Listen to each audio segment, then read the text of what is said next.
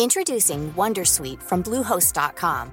Website creation is hard, but now with Bluehost, you can answer a few simple questions about your business and get a unique WordPress website or store right away. From there, you can customize your design, colors, and content. And Bluehost automatically helps you get found in search engines like Google and Bing. From step-by-step guidance to suggested plugins, Bluehost makes WordPress wonderful for everyone. Go to bluehost.com/wondersuite.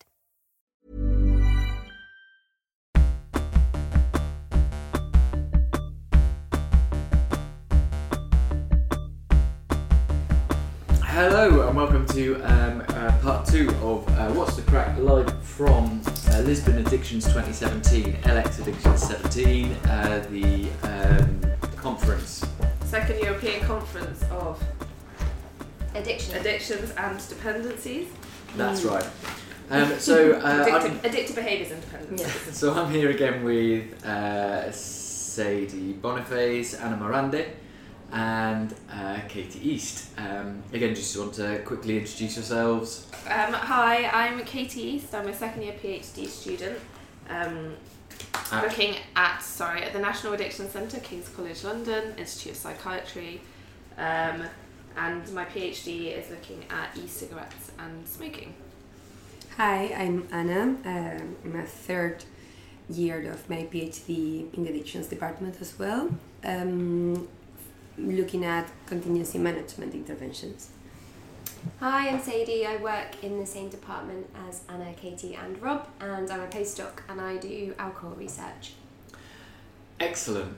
We're on, and I'm Rob. Hello. How have you found the overall conference so far? Like the organisation, the freebies, the food. The lunch break is too short. Lunch break? What lunch Yeah. break? So it finished at 12:30 and the next talk started at 12:45. And there's queues and queues and queues for sandwiches. We're really lucky because we have so much choice of all these different talks to go to, all these different sessions, which is really great, but it's packed in, jam-packed back to back with talks. Yeah. And It's great because you've always got something to do, but And there are about it's too short. There are about 15 different stages, rooms, places. So, and you have to make your choice about which ones you're seeing, which is fine. But it does mean that you're always missing out on 14 bits of that's stuff. The conference centre's good though because at least it's all in one place. Like some conferences you have to run to a different building entirely, so at least this is all in the same place, which is good. All easily accessible. And we got a bag. You get a great little like a laptop bag. Yeah. Some post-its. With a picture of Lisbon pen. on. A book of different size post-its. Yeah, no less. Yeah. It's sponsored I know. by. Yeah, so that's been really nice, and it has been full of. There's I been like the program as well. The program is quite good. Yeah, as in its content or how it's been printed. Or... Both. I was talking more about how it's printed. But we can talk about the content, of course we will do. But I think it's quite easy to manage. I don't know. What do you think? Yeah. No, not so much. I'm the only one who likes So it. they've done these little symbols and stuff like that. I can't remember what they mean, but No, I like for have the no different idea, things, and there's like different colours, and they've tried to give you an idea of what to expect with the different sessions as well, which I think is good. But there is a lot going on at once. There's a lot going on. One of my it's not a criticism of LX Addictions 17. That's the hashtag, by the way, which is why we're incessantly referencing. So in the program, they have there's a distinction between there are plenary sessions, there are structured sessions, there are parallel sessions, there are paper sessions, and so these have different kind of approaches and different kind of formats and different ideas behind them. But every single one of them is 4 or 5 people presenting for 10 minutes, followed by questions. And so they're very, and I think this isn't particular to this conference. It's not particular to addictions. It's not particular to psychology. There is a real reliance on the kind of 10-minute presentation questions format, and it's relentlessly this 10-minute presentations questions format. There's very little kind of difference in how some of these things are presented, apart from, like you were saying, Anna, the twist sessions.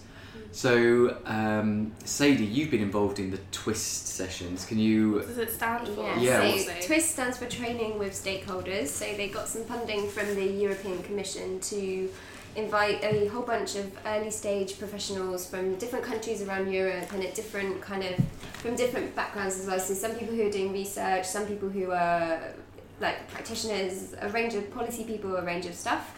And then they've tailored these TWIST sessions throughout the conference to the things that this group of people were interested in. So I went to one today on alcohol, one today on prevention, because that's kind of what I'm interested in, but they've had other stuff as well about chemsex and a whole bunch of stuff. The chemsex one at lunch. Yeah, today. Yeah, it was very with good. Owen Bowden-Jones, name drop.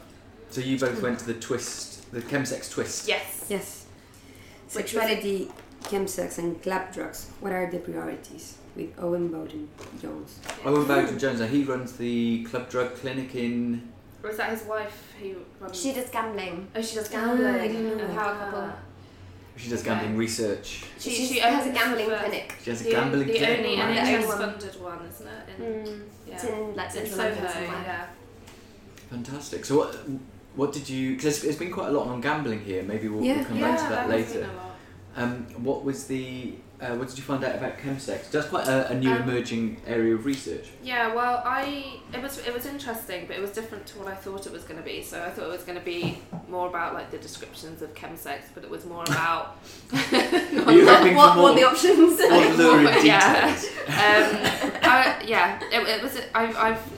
don't really know much about chemsex. I never read any articles or anything on it, but but it wasn't as focused on what it was, but more focused on like the treatment and like integrating sexual health services and drug services together. Yeah, and it was very focused towards clinicians. Okay, so at the moment these services are totally separate. Well, I think quite a few people were saying that some of them are integrated. It depends on the area or the borough that you're in. So yeah, I guess some if people you're in a more... city, it's there must be a lot more provision for stuff like that. Yeah. But I like it. I mean, he presented like 4 models to understand the relationship between like substance use and sexual issues.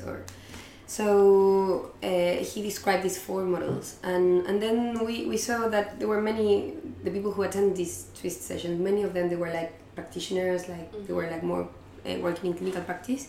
So it was very into like focus on psychotherapy, focus on their experience with clients. And he had a lot of Q&As as well, where he got us to discuss, for like 4 minutes, discuss how services could be integrated better, and then go everyone to feedback to him. And it was very interactive. It's good to get people talking to each other. I think that's one of the things that they're trying to do with these sessions. It worked. Yeah, he's a very good. Yeah, it was a very good session. I missed out. Excellent. Yes. What did they say about? Were there any particular ways that treatment services need to respond to chemsex that is different to like regular treatment, or was it just about integrating with other services? I mean, he said that there was some advantages and disadvantages of working in an integrated approach versus a separate approach. Yeah, so it's not like white and black and because black if you and can white. imagine, like every people who attend sexual health clinics, like not all of them are gonna have a problem with drugs. So like it would be a bit strange if they were integrated. So speaking as a girl who does go to sexual health clinics for things like contraception on a regular basis, you then don't want to have it integrated with the drug system, which isn't. Do you know what I mean? Like I'm not gonna go I there. don't know why. Yeah. What for me? Because I don't know. I guess maybe like there's a lot of problem around stigma. Like you wouldn't want to be seen going to a sexual health and drug clinic. Exactly, and many of and in many cases could happen that that the substance use is related to some sexual issue. I don't know. So it's important in those cases to address both. But yeah, he said like for example for many of the service users could happen like that they wouldn't like if they're being asked about their sexual issues. Like if they can be happy to go to a substance use service, but if they're starting to ask them like, well, what about this sexual, I don't know, issue, or this one is like, but I didn't come to talk about these things, you know. But it was important to identify them. So yeah, it was a topic about like... It was more like around discussion rather than drawing any conclusions about whether they should or shouldn't be integrated. Yeah. It was really interesting and such a, not necessarily emerging trend, but certainly an emerging research field. Topic. Yes. Field, yeah, absolutely. Yeah. So that was a twist session. What were you went to some other twist sessions? Yeah, I went to one today on alcohol. Just on Very alcohol. general, yeah, I mean that was the title. Is this the same one that... Oh no, that was a different alcohol session. So I went to this twist session on alcohol with 2 clinicians from Barcelona. Okay. And so they talked about a whole bunch of stuff, but one thing they talked about that I haven't heard about before at all, but it really struck me was this idea of a health footprint, which is like a carbon. Have you heard about this at all before? I know. No, I've I've heard heard of carbon footprint. footprint. Yeah, so carbon footprint is all about like, oh, you can measure the carbon footprint of going on this flight or going on this bus or whatever, and like what impact that has on the environment, and maybe like you charge EasyJet or whoever you fly with like for some of that, and you hold the people that produce those carbon emissions accountable. And he's talking about the health footprint. So how can you measure the kind of health impacts of things like he's talking about alcohol, but it could be with anything.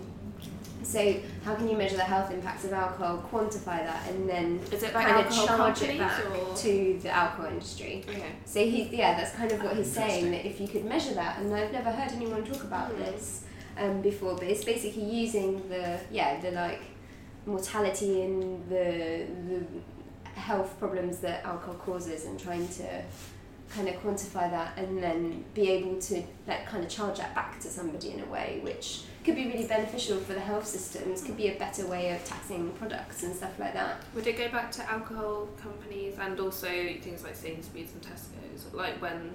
I think he was talking about the producers, so like the alcohol companies rather than the retailers, but I mean it could be either. It's it's quite a distant sort of vision, I think, at the moment, but it was like a really interesting way to think about how the taxation could be kind of rethought. So it's really interesting because I mean it does link into the whole pollution issue. It's really interesting they've chosen that terminology as well because but I remember from my degree that we talked a lot about externalities. So there are things that businesses do, like factories Economics. do. Yeah. So which were certainly at that point determined externalities. So it was things that, so if a factory pours out lots of pollution, it doesn't cost that factory anything to emit that pollution into the air, but there is a cost attributed to that action to society. And so there's lots of work in trying to work out what that cost was to society, and you end up saying what the price of a clean river is, and trying to work out how these things convert back into monetary things, because once you have that monetary unit, you can then use it to amend taxes so that factory is actually paying for what it's costing society. And it's a really complicated area, but it's really interesting. It's interesting to see that kind of applied to... Yeah, they go both ways, don't they? Because you can have positive, like in economics, you can have positive and negative externalities, can't you? So if something brings some really good benefits, then that should be counted somehow. I'm not an economist, but yeah, it's kind of his vision that I think he was presenting, and I really liked that. I thought he talked about it. You could do it for a country, so you could say, oh, the US is like producing this much alcohol or whatever and causing this much harm compared with France or something like that. And also how you could do it for a company or an industry or organisation, or also even down to like an individual level. So but how? So obviously with the carbon footprint thing, you can move to like renewable energy sources and things like that. Like, I guess you can encourage companies to move to a better source of energy. With alcohol, could people be encouraged to reduce their health footprint? Does that make People sense? the industries could be encouraged to produce lower strength products or things in smaller serving sizes and stuff like that, which would be like one way of reducing harm. But yeah, I don't know how far they are with this idea. I just thought it was really interesting. It's that wasn't for you to answer. idea. That was like thinking about the other side. But you do that thing, don't you? When or people can do that thing with flights where you offset your carbon emissions by carbon offsetting it. That's just the most ridiculous thing. But you know, plant some trees for me, please. I'm gonna fly to. It's like, have you seen the advert which is cheatneutral.com? No. So it's cheat offsetting. So you pay someone else to be faithful to their wife, so you can then cheat. It's like a comic thing to take the mickey out of. But carbon offsetting. Exactly. I mean, it's that question with economics, because economics is so brutal about numbers and about, you know, it is emotionless. It's not. I'm sure I'll get all sorts of criticism for this. But everything's got a price on it. Everything has a price on it.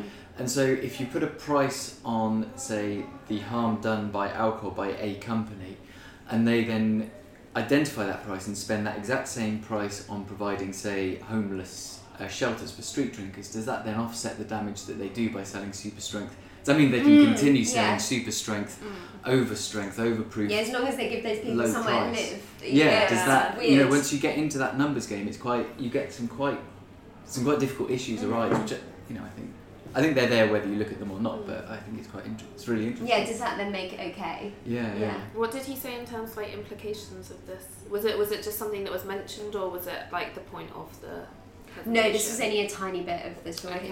I just thought it was quite interesting. Okay. Yeah. It was. Fantastic.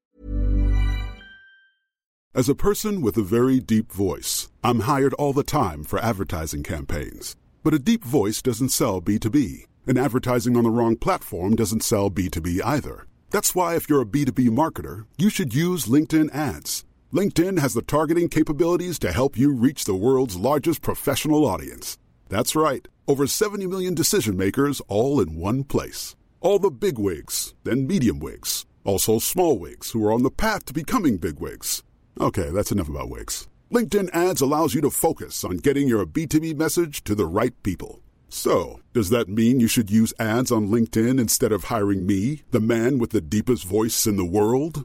Yes. Yes, it does. Get started today and see why LinkedIn is the place to be to be. We'll even give you a $100 credit on your next campaign. Go to linkedin.com/results to claim your credit. That's linkedin.com/results.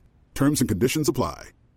If you thought the only way to get a more defined jawline with natural-looking results was through surgery, think again. Juvederm Volux XC is a non-surgical injectable gel filler that improves moderate to severe loss of jawline definition and can help you achieve natural-looking results with little downtime. Even better, this improved definition lasts up to 1 year with optimal treatment. No maintenance required. Improve jawline definition for a smooth, sculpted look with Juvederm Volux XC. For important safety information and to find a licensed specialist, visit Juvederm.com. That's JUVEDERM.com. Not for people with severe allergic reactions, allergies to lidocaine, or the proteins used in Juvederm. Common side effects include injection site redness, swelling, pain, tenderness, firmness, lumps, bumps, bruising, discoloration, or itching. There's a risk of unintentional injection into a blood vessel, which can cause vision abnormalities, blindness, stroke, temporary scabs, or scarring. Talk to a licensed specialist to find out if it's right for you.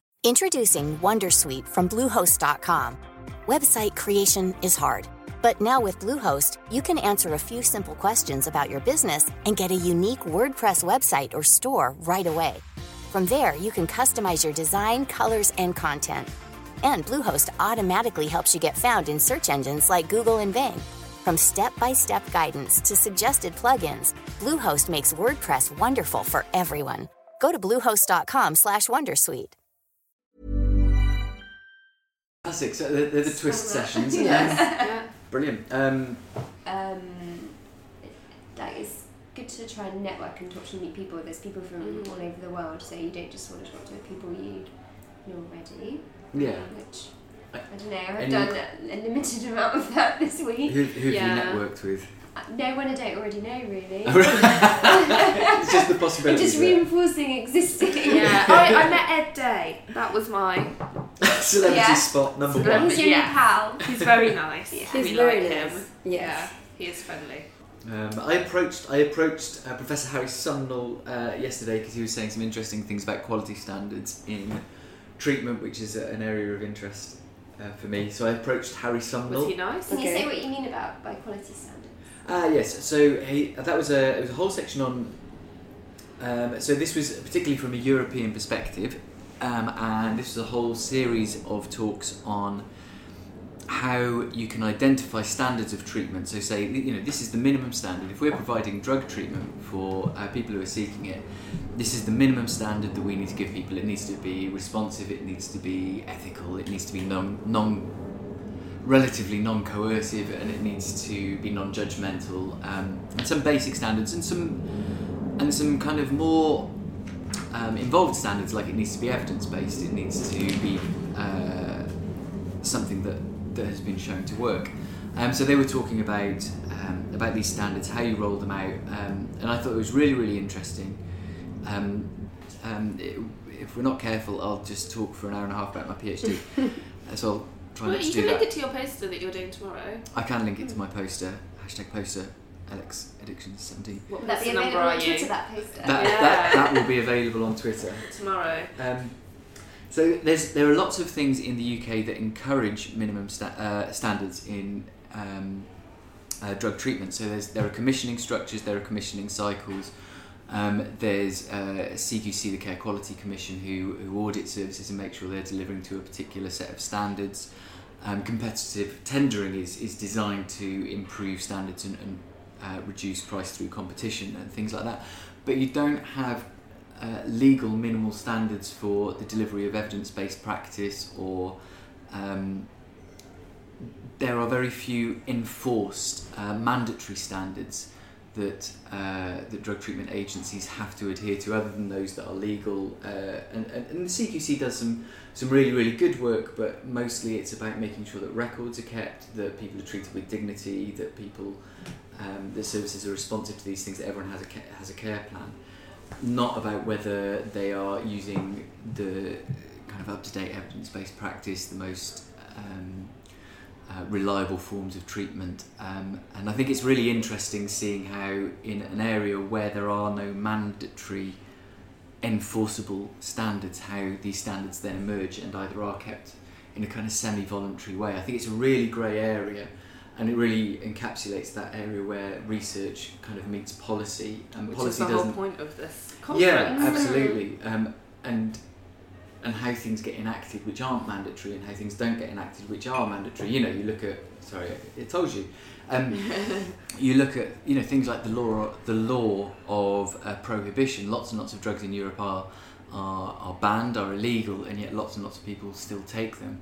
And lots of standards in drug treatment are not legal minimal standards, but they are still delivered. And so the limited effect that the state and policy can have on practice, and that kind of fuzzy matching between what one does and what the other, I find really, really fascinating.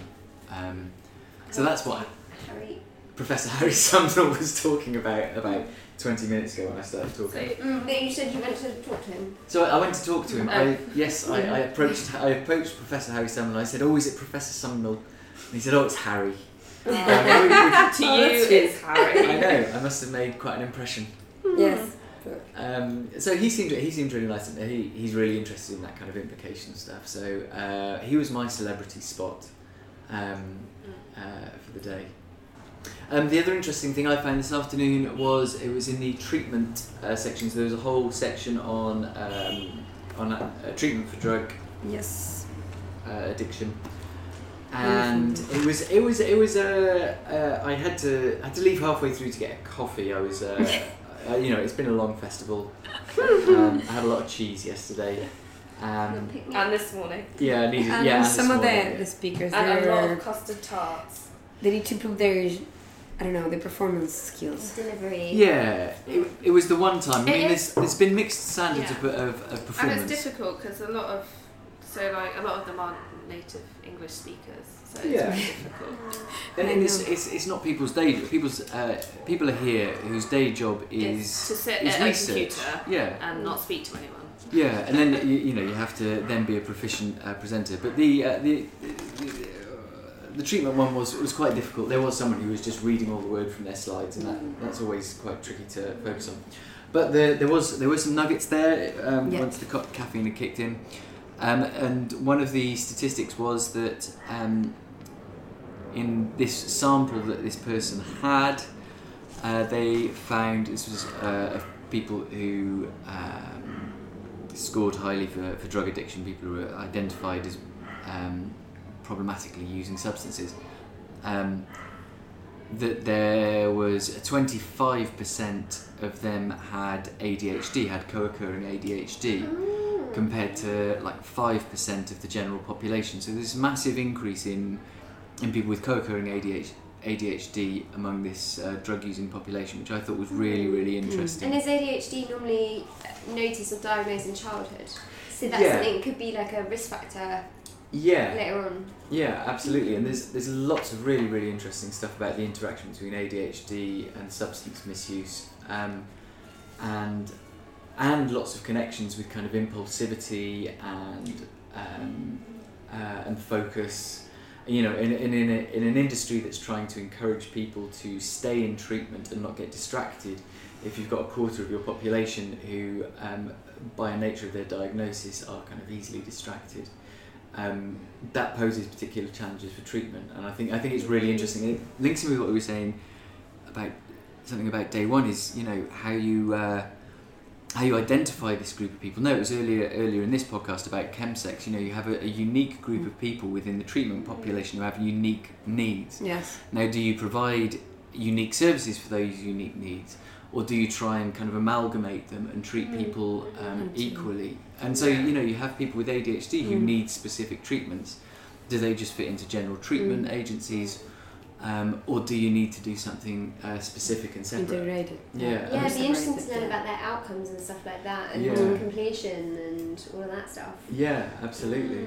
And it's and again, a bit like chemsex, it's quite an emerging thing. I was about to say that it kind of comes into the integrating sexual health and drug services. And and addiction and mental health. Yeah.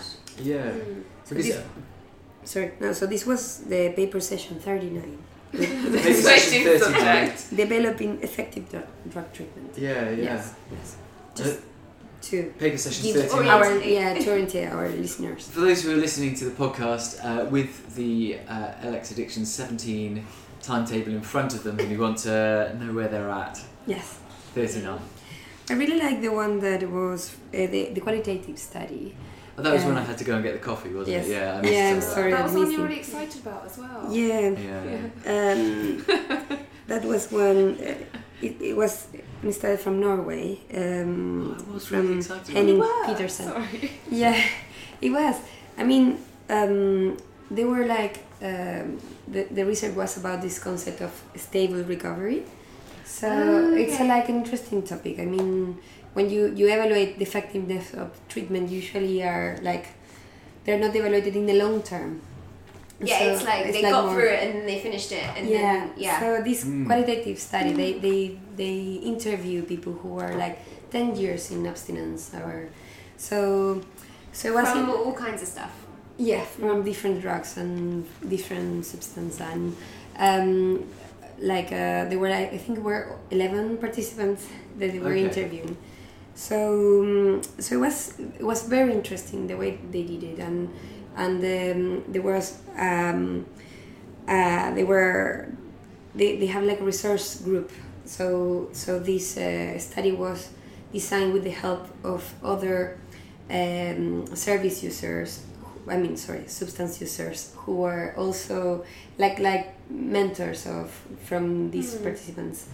So it was interesting, but yeah, I mean, it was just a minute, and the speakers, I mean, I understand because I'm not a native speaker neither, but they were like so slow.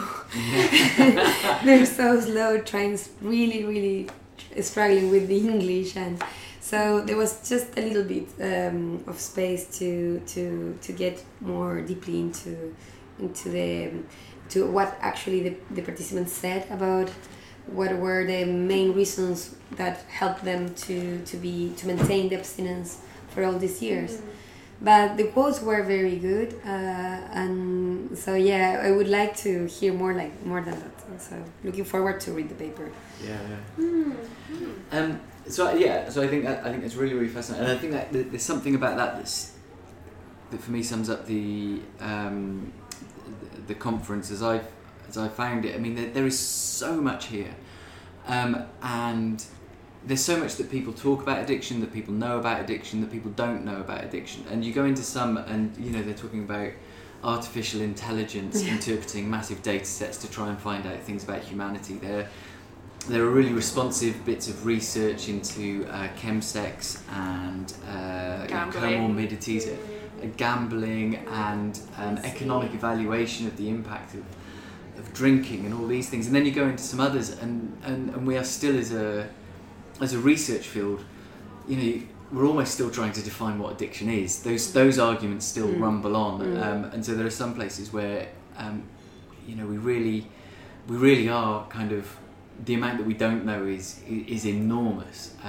Even though some of the stuff that we're doing as a field is really exciting, really novel. And so I think there is something where I think conferences like this need to put it. Somehow, if all this disparate knowledge and sometimes quite contradictory findings can be put together, then we have a lot of methods. Yeah, we have all the methods. There's a lot of different methodology. Yeah. It's just and it is moving towards integration, but maybe there needs to be more systematic reviews and meta-analyses. Yeah, but they can just be done by robots. They can be done by robots. Yeah. So to conclude, we need we need systematic reviews done by robots. That's what I think that's our take-home message from these two podcasts. Alex Addiction 17, more systematic reviews completed by robots. More robots. Thank you, Anna, Sadie and Katie. Thank you. Obrigado. Yes. And thank you to Lisbon Addictions. Thank you to SSA for funding some of our places out here, and Obrigada. And to Twist for funding Sadie's, and to Anna for helping us speak to people in Spanish. In Portuguese, in Portuñol actually. We were speaking in Portuñol. Okay. Portuguese Spanish. Yes. Before I cause an international incident. Thanks for listening, and that's us from Lisbon. Bye. Ciao. Ciao.